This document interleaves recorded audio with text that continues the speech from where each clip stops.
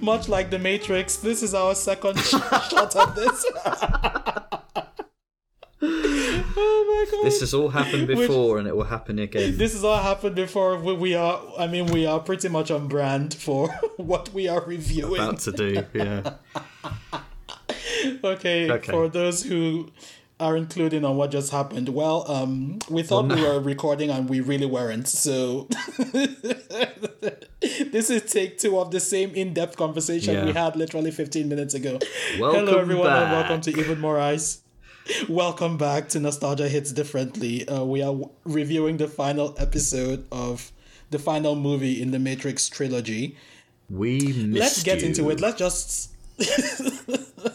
just say what we were saying. Okay, so James, how did you find The Matrix Revolutions the first time you watched it? I would have watched it not long after I saw Reloaded, so probably not at the time, but whenever I watched Reloaded, and it wouldn't have been that long until after that. What I remember is definitely the final fight between Smith and Neo, just because it was the most extreme, over the top, almost quite hilarious, really.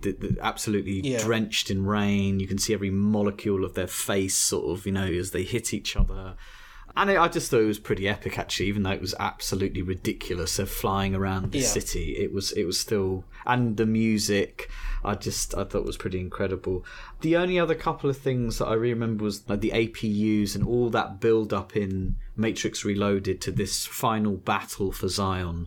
And when that battle appeared, it being just really bombastic and grisly, thousands of these sentinels that we'd seen in the previous ones just bursting through the roof. And I thought all of that was I thought that was really cool. But I found the ending quite anticlimactic. Like I just didn't have a clue what was going on, in the sense of I wasn't sure how everything had been resolved. It was like, oh, okay, right. So sunrise, and he's taken over the other one, and they've talked about inevitability, and I just didn't get it. I didn't understand. But I was willing to sort of overlook that. We'd had the, like you talked about a couple of weeks ago, the gun fu fight sequences. It was like a Matrix greatest hits. The sequence when they were flying through the mechanical shaft with Jada Pinkett Smith. Yeah, so all of that stuff, that's what I remember. But I did feel a bit underwhelmed by the end and a bit confused. How about you? Yeah, it was pretty much the same for me, at least. The first time I watched it, it was a very action-packed sequence of events. Everything was dialed up to the max. The final fight in Zion at the docks was just incredible. And I really liked how everything had been done, how most of the plot points from the previous parts ended up being somewhat resolved, especially because there had been so many little hints as to this war that was coming. So they actually gave us a war at the end of everything, which was quite grisly and insane. Yeah. But like you said, at the time, wasn't really clear on a lot of the stuff that was happening. A lot of the resolution points weren't very clear to me, at least. I didn't quite get how everything ended. All I know is that Neo went to the land of the machines and had gone into the Matrix and fought Agent Smith, but precisely why that fight happened and what the end game wasn't exactly clear to me. But which is why it's very useful that we went back and did this retrospective, because honestly, watching it the second time, especially with all the stuff we've done in the previous episodes around the premise of the Matrix and exactly how everything ended up being resolved, this time I could really contextualize and understand what the plot was supposed to be about and precisely what Neo had done and how he had saved mankind. So in a sense, it's useful that we did this retrospective, because by the time the 4th installment shows up, it would be nice to know precisely what is happening. I'm going to ask you then, so now, in your view, what the fuck happened at the end of The Matrix Revolutions? So The Matrix Revolutions is, the story you're looking at is not about Neo at all. Neo is just a cog in a much larger machine. The actual story is this almost game of chess between the Oracle and the Architect. Now, the Architect's job is to create and maintain the Matrix program to, as the Oracle says, balance the equations. The Oracle's job is to anticipate and resolve issues in the Matrix program. So the two of them are actually looking at the program in slightly different ways. One is to maintain, one is to advance, Yes. right? Yes. Or in a sense, one could pretend that the Oracle's job is to maintain the program, but it's to maintain the program by understanding those variables that cannot be calculated, which is what the architect talks about in the previous movie. Yeah, Like yeah. we understand to a 99% chance what's going on, but that 1% requires a constant reevaluation and sort of intuition. So in that sense, the Oracle's job is to see what the architect cannot observe, right? Now, what we end up seeing over the course of the film is that the Oracle actually is on the side of the humans for some weird reason. And that isn't quite clear for the first two films, because I was also thinking, if this is supposed to be a cyclical system where everything just ends up being reintroduced to sustain the Matrix program, how are we to say that what the Oracle is doing isn't just part of the maintenance program? Yeah, which But by is- the time you get to which is the what end we of this talked one, you about realize last that very clearly. Yeah, exactly.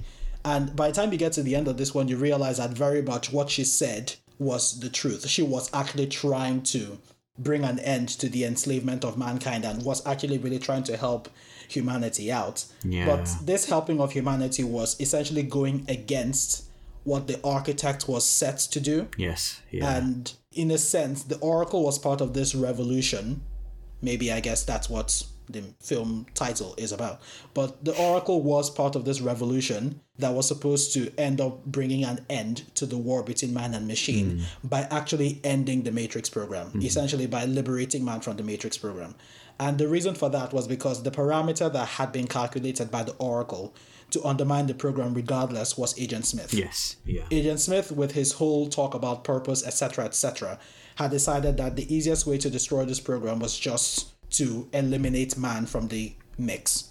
So Agent Smith basically spent all of the Matrix revolutions infecting every single person in the Matrix program. Yes. Now, based on what he did to the guy on the outside of the Matrix in the real world, it showed that Agent Smith could essentially override a human being's entire function. Yes. Which Yeah. meant that Agent Smith could destroy every single person plugged into the Matrix. This means that regardless of how you look at it, as long as Smith exists, the Matrix is going to be destroyed. And the only person who could have destroyed Smith was Neo, because Smith was created to counterbalance Neo, and Neo was created to sustain the Matrix. Do you see the sort of quagmire that we're in? Yes, So, you yeah. know, you need Neo to sustain the Matrix, but you need Agent Smith to counterbalance Neo. But Smith has gone rogue, and the only person who can stop Smith is Neo. Yes. Yeah. So what do you do? One could have said that the architect could have just stopped Smith, but I'm not sure why he didn't. The point was that in the end, Neo had to come back into the Matrix and defeat Smith. And the way he did that was by allowing Smith infect him and then destroying Smith. Yeah. It seemed almost like whoever Smith infected, the number one Smith became the most dominant mind in that hive. So clearly what happened when the Smiths kept on infecting was that the dominant Smith at a point became the Oracle Smith, Yes. Yeah. Yeah.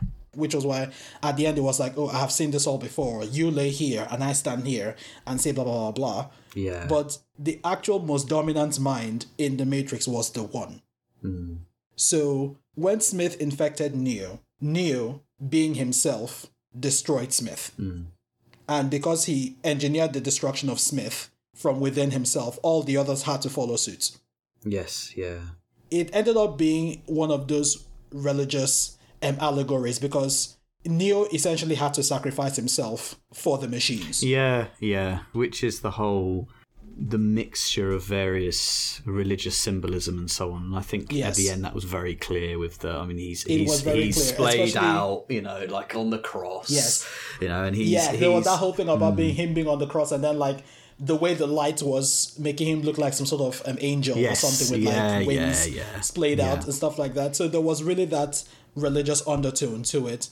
But essentially, what ended up happening was that this particular iteration of Neo, instead of trying to save mankind, effectively had to save the machines, who then saved mankind. Yes. Yeah. Because without doing what he did, mankind would have been lost anyway because Smith would have just infected every single person. Well, and the second Smith infects every person, the machines lose as well. Yeah. Because the machines need the people, you know. Yeah. Well, I mean, that's what I, in this, what rewatch took from it. And it's something that we had alluded to from the Animatrix and then from the previous film. Something which is always there, but takes to this film for it to come out, which is the basic symbiosis of their relationship between man and machine.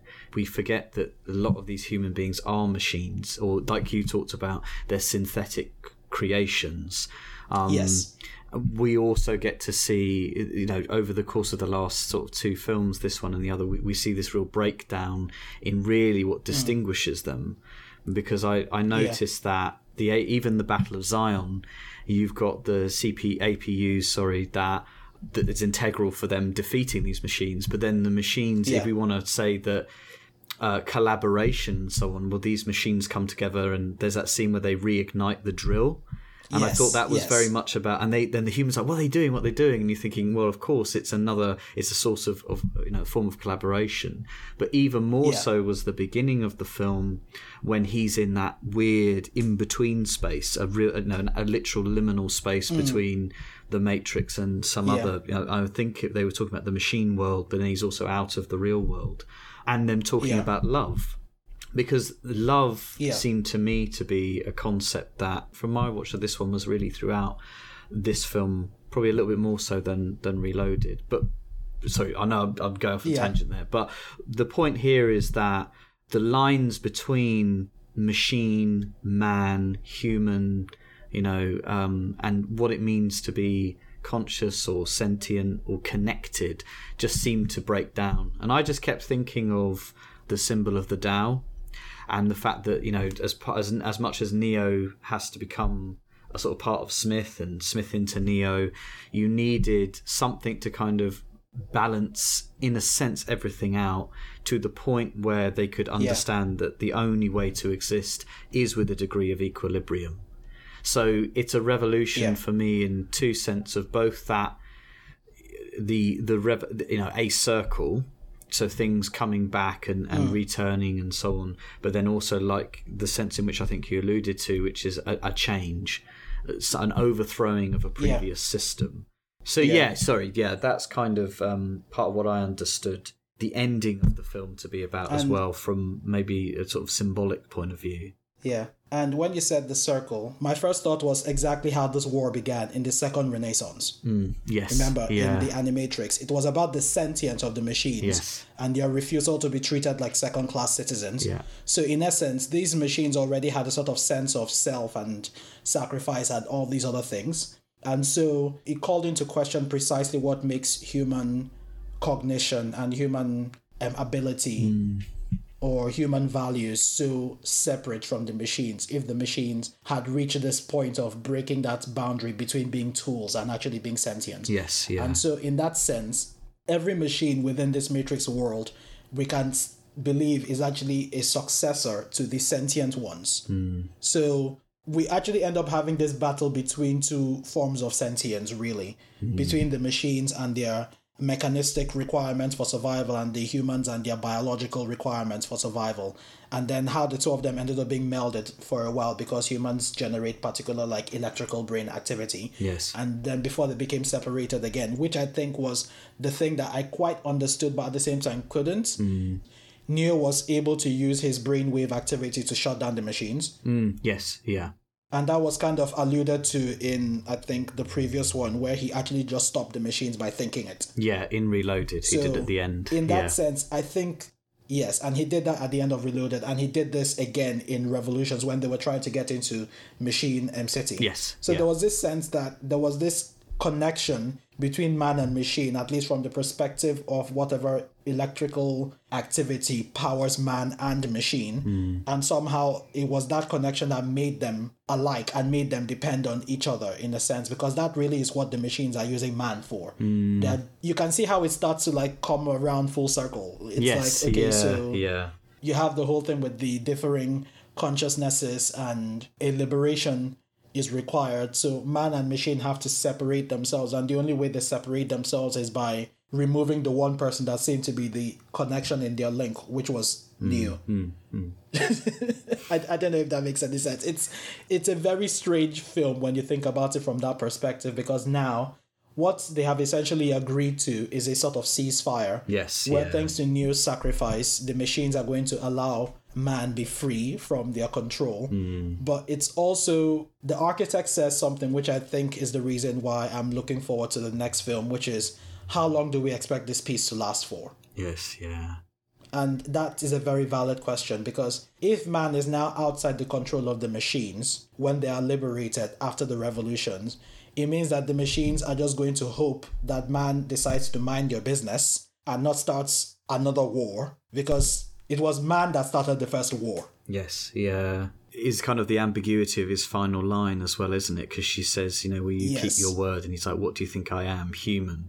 And there's so human, many exactly. sort of contradictions in that, because on the one hand you could tell it, say it's an affirmation of the machines, I don't know what the word is, lack of deception, because it's made, especially for him, he's made a calculation. On the other hand, you could also look at the sentimentality of humanity and say that, if things don't work out, we will break it because, again, we've made that calculation. Yes. There's some real sort of ambiguity within that. But I think it also speaks to what the concept of peace is anyway. I mean, that's another thing that kept coming to me at the end of the film. With two forms of sentience which understand they're now interconnected, what is going to sustain this? And there's stuff about throughout the film of sort of like hope and belief, whether anything was really going to come to pass. But the question, and I think the next film will have to deal with this, is what are in a sense, are the contingencies of peace as much as what are the contingencies of division? I guess it comes down to whatever you understand fundamental natures to be, both from a machine point of view and a human point of view. Do you think that human beings are at heart just beings for conflict, society or a system is what keeps us in check? Or is it the other way around, which actually, no, we're not kind of bound for destruction. It's our systems that produce further conflicts. And therefore peace is more the natural state of being than war. And I know there's that's an ongoing philosophical and moral discussion, ethical discussion that's gone on for centuries about the conceptions of human nature. So I guess what I'm driving at is, it's very interesting they kind of end with peace and thinking about, well, what is peace anyway? I mean, is it a set of just mere blind faith and trust in your so-called enemy that you're divided from? Or is it a genuine understanding that the divisions that have been put into place were always artificial? They were generated by visceral perceptions of difference that in the end have to just be broken down. So I'm not quite sure really where the Wachowskis sit with it. I mean, the film, it's weird in a way because I think it really does reinforce the symbiosis of these two things. Yes, humanity created the machines, but once it gained that level of consciousness and sentience, in what way, and if it starts to discuss and even feel, love, as I said before, being one of the things that keeps coming up, especially once the machine is the first one to articulate love, and Neo's thinking, I've never heard you talk about it in this way. And I know that program gets a little bit technical with it. Love is a word, it's a connection and stuff like that. You think, well, technically it is. Yes, no, but that absolutely. So that's a really sort of interesting place for the film to sort of end, and maybe they'll continue that forward, because other than that, I mean, I'm wondering where a franchise like this goes now we have been through this particular arc or this particular revolution. Where does it go next? Yeah. And I think that is what was kind of tricky for me to understand about the Matrix Revolutions as well. These supposedly metaphysical concepts that are supposed to separate man from machine, like love and faith and belief and so on and so forth. So you have this weird kind of like roundabout conversation as to precisely what marks us as separate from machines, really. What exactly is this extra thing that we have going on that the machines do not? And in that sense, that's what the Revolutions really brings forward, showing how much the machines were almost exactly like man. So this felt less like a war between man and machine, and more like a war between two different forms of consciousness that were inhabiting different bodies. Yes, yeah. We see these things and we call them programs. But if you think about humanity, we look at people and we say that human beings have personalities. How is that different from a program? Yes, yeah. Yeah, and how conditioned are we? Which is why I think Smith stands as a very, as a symbol in which it's pure imitation, but yet beneath it is also just a sense of nothingness. I mean, maybe that's exactly the forces that the Wachowskis are offering as the true antagonists of this film. It's not so much the machines or the architect or whatever, but it's actually a symbolic sense of nothingness. I know that nihilism as a concept is often thrown out, but I can't find another word for it. But that sense of pure destruction that just leads into utter self-destruction and abandoning to God knows what. And I think that within this film, that's what he represents. I mean, that's why I think he really struggles in that final scene with Neo. Like, why do you keep doing this? If it's all meaningless, why do you keep fighting? Like, what is the point of all of this?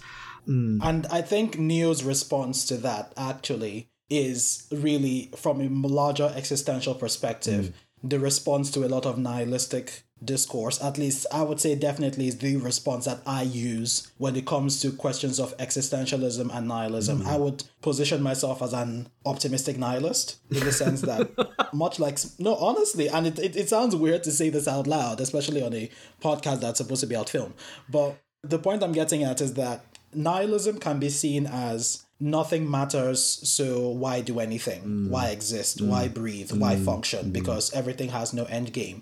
But then Neo's response to what Smith said is actually the counter argument that is used in optimistic nihilism, which is I choose to. Because I choose to. So purpose does not precede action. Action precedes purpose. As far as Smith is concerned, purpose should precede action. I think, was it Descartes or something that brought up that conversation around existence. So it's like the whole argument about existence and essence. A lot of things have an essence, have a meaning, have a purpose before their existence. Yes. So in essence, we create a chair because we want something to sit on. Yes. So there's always an essence that precedes the existence.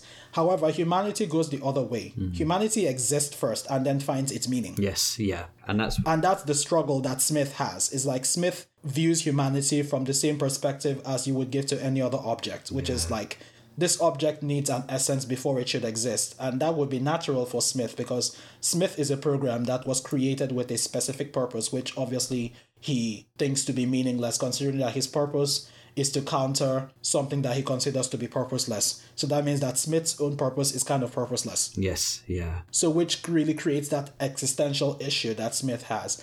But that takes away from the actual conversation between existence and essence. Do you have to wait for a reason before you do things, or do you do things before a reason exists? And I think that really is what humanity is. Humanity is essentially a set of purposeless beings creating meaning as it goes along. Yes, yeah.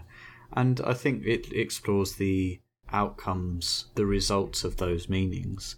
I mean, that in the end is what we end up cherishing, despite the fact that it can go against a whole swathe of huge insurmountable difficulties or internal pain. Yes, exactly. Yeah. And when we get to the end of the film and Neo says, I do these things because I choose to, I don't know, there was just something about that statement that felt very personally validating to me, because honestly, half the things I do it because it's an option. I don't really think about the wider existential purpose for why anything is done, because my existence has no meaning. I'm just here because I'm here. So... And I think, but I mean, coming back to the film a little bit, I think that's why you see a lot of these characters hanging on by a thread, but yet pushing forward. So if you think about, like, Niobe, she's given a prophecy in a sense. She doesn't know whether it's true or not, but she gives over to it. And she says, Yeah. well, and then she knows she can get down Yeah. the shaft. She just says, I can do it. You've got, exactly. who's the other? Oh, Trinity. She says exactly the same thing. She says, if you say that we're going to get over, we'll get over. She doesn't say, are we going to get over and am I going to die by being impaled? Can you see that? No. But whatever, or even Z and Link, where she's like, I've just got to get him back. I am going to see him again. Yeah. That is what I'm going to live for. And it doesn't matter what the hell happens. And regardless of whatever then happens after that, because you think, well, we're stuck in the same place, and Locke is going around going, you handed it to them on a silver platter. So that's the whole point. You know, it's like that's when you get into that same conversation of, existence and essence. Because if you think about everything that they're doing from just what is the end game of all this? Yeah. Like, even if humanity wanted to mount the biggest defense against the machines from a purely practical perspective, there was no way humanity was going to win. No. If you think about it from an end game perspective, it's like the essence of all this is that you are going to die regardless. So what's the point of the struggle, right? Which is kind of what I talked about in our first podcast around the Matrix, which is, if you had the option of being inside or outside the Matrix. And I was thinking about the end game at that point, because I said, whether you're inside or outside, you are probably still going to be killed or used by the machines either way. So what's the point, But that's when you have an end game view of it. But I think what separates it is that the human beings within the movie, and even human beings in real life, actually operate more like by the procedure than the goal. We justify our existence by existing. Yes, yeah. Oh no, I've often thought, considering these, like you say, existential questions, that we are creatures that create our own meanings. I mean, that can lead to some big issues. Yes. Especially if you're driven by something which is purely self-obsessive. And if we understand that, we create our sense of meaning, how then does that work collectively? How do we create societies? And then, of course, the question becomes, if there are so-called different forms of, like you said, different consciousnesses in two different types of body, how do we then create a shared sense of meaning? Because those have to probably at some level coalesce. Otherwise, if everyone's pursuing their own sense of meaning, I mean, there's a whole question about what are we then going to drive towards? Or, if I'm just saying, well, I'm doing this and this, and I don't have to regard you within it, and even that it may interfere or step over into your creation of meaning, then how do we settle that particular thing? So it's that's literally the world we already live in. Yes, yeah. You just described our actual society. Yes, yeah. Once you started saying all of that, the first thing that crossed my mind is, why do people have children? Yeah. You bring a person into this world that is fully going to have their own sense of consciousness and sentience. But you have no idea what that consciousness and sentience is going to look like as at the time of creating it. Do you see what I mean? Yes, absolutely. So it's like, okay, you've decided to create this thing for whatever reason, whatever that purpose you may have designed for you, whether the reason is practical or effective. We can go into the sociology of human societies, how people used to have children so that they would have field hands. Yes. And, people to carry on their legacy or join the war or whatever. But then once the person actually shows up and has their own consciousness, then what? Because they could decide to go along with the scheme that you've created for them, or they could be like, well, actually, no. Yeah. And then they do something else entirely. Which is what the Second Renaissance, like you said, looks at. And, basically. And this... That's... Do you see what I'm saying? and this is where we reach with Revolutions, is, like an uneasy impasse. And I think also picking up on what you're saying there in terms of what the film is also leaving us with are questions about, again, meaning, and the fact that a form of spirituality or religiosity or whatever you want to call it is another powerful and unexplainable and often unverifiable factor that still comes into the lives of people under certain conditions. It is part of that meaning creating process. And what I liked about that at the end of the film is when you've got those characters in those various states. I mean, even the Oracle, who's like, as she says at the end, oh no, I didn't know, but I believed. Or you've got, in a sense, that savior moment where they're all there in the caves and they're talking about the war being over. And I can't remember what. I think you've got Locke, who's the kind of empiricist, going like, I don't understand it. I don't understand what's happened. You're thinking, yeah, of course. Yeah. But in a sense, there are lots of people in the audience who you're speaking for. I don't get this. I don't really understand what's happened. And then you've got Morpheus sort of, I think Morpheus says, is this real? I think that's his last line in the film, and then he's with Niobe, and I can't remember what she says. I don't know whether she just says something about like, oh, thank you, Neo, and stuff. But there's a lot about belief, and it reminded me of, I can't remember who said it now, but this idea of what's called sublime madness, and it connected with what you were saying earlier about action preceding purpose. That sometimes we do things because they have to be done, and they may be steps of complete what people would call leaps of faith, other people would call insanity, but yet that also is there within the film to at least get the audience to be aware of this whole other strain of around the theme of meaning, around the theme of purpose and so on. By the time you get to the end, at least by the time I got to the end of this viewing, it honestly felt a lot more satisfying. I was still left with a handful of questions. Yes. However, knowing the wider existential, the wider philosophical conversation that was being had through the film, as opposed to when I watched it as a kid, where it was just this action flick thing with two Superman-like characters fighting in the rain, it felt a lot more satisfying that, that's what this was about. Yes, this was about one man's sacrifice to end a long-standing war between humans and the machines. And, the machines realizing how much they were reliant on mankind somehow for their own survival, while still leaving us with this kind of uncomfortable impasse between the two of them, because there isn't really a sense of trust fostered at the end of all this. But it's almost like the machines release man out of respect or honor of Neo, because there was that way in which Neo's body was handled even after he, died or something. When he's pulled onto like it was like a funeral pyre, wasn't it, or something like a funeral. Exactly, it felt almost like a funeral of sorts. Yeah. So it felt like, that's why I kept saying that there was just something about that ending sequence that felt more like you were just dealing with two forms of consciousness inhabiting different bodies with slightly different agendas, while still recognizing the interconnection they had with each other and Neo's central role in all of that. And that was ultimately what I left the film with, still a handful of questions which may be either answered or complicated by the time the sequel comes out in December. Yes, it was a lot more of I kind of understand where you were going with this. Thank you very much for your service. And I guess I'll see you when I see you.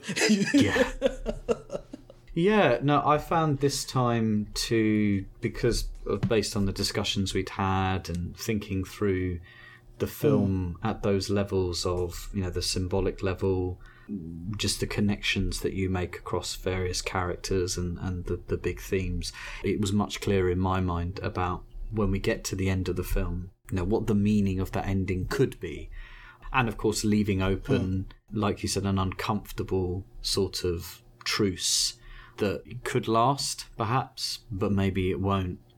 What I probably was struck by was the fact that even probably watching as a kid and this time as well, is that they did go for a full-throttled action film. It did amaze me actually how a lot of that middle section was just pure battle, but I understood that very much in the context of the film itself, that things had built to this battle, and at moments two forces collide and we're going to see the outcome of that particular conflict. And what are people going to do in that sort of situation? What are they going to rely on? What are they going to push for? What does any of it mean once they have made their various sort of victories and successes? And in the end, that of course, that wouldn't be what would solve anything and would lead to mutual annihilation. if, like you said, if the machines had wiped out the humans, if Smith then had overwhelmed the Matrix, that, you know, we'd be looking at no more Wachowski's film. It would just be, that's it. Yeah. So, that sense of anticlimax, I think, was very much reduced, if not gone, by the end of this particular watch through. Yeah. Yeah. The Wachowskis did the world a massive service with this one, because this is still one of the most talked about films in, well, modern history. Yeah. And has spawned so many things. Yeah. And I think for those people who appreciate or really like the first one, and then there's this kind of meh about Reloading Revolutions, I would seriously recommend going back and watch the Animatrix, and I would definitely recommend watching Reloading Revolution, but without, you know, assuming too much. Try to be open-minded about what the various ideas of this film are and how they are expressed symbolically or whatever through these characters. I mean, that's just another way of looking at this particular film. If what you're following is, I guess, the straight action stuff, and that's what gets you going, then of course I think these films can be a little bit confusing. Yeah. And I can appreciate, and I could appreciate as a kid, that feeling of anticlimax. But I do think there are some very interesting ideas within there. Yeah. I think we both agree on that. Absolutely. Hence why we've been talking for 50 minutes about it.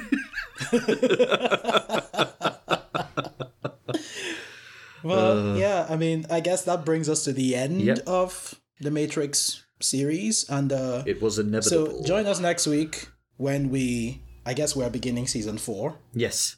Okay, so join us next week with the beginning of season 4 when we kickstart with the recent release of Disney's Cruella. And buckle up, because this is going to be a wild one. Okay, so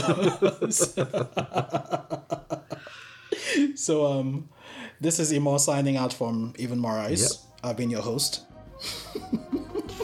Everything that has a beginning has an end.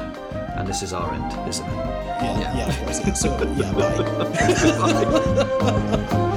Okay.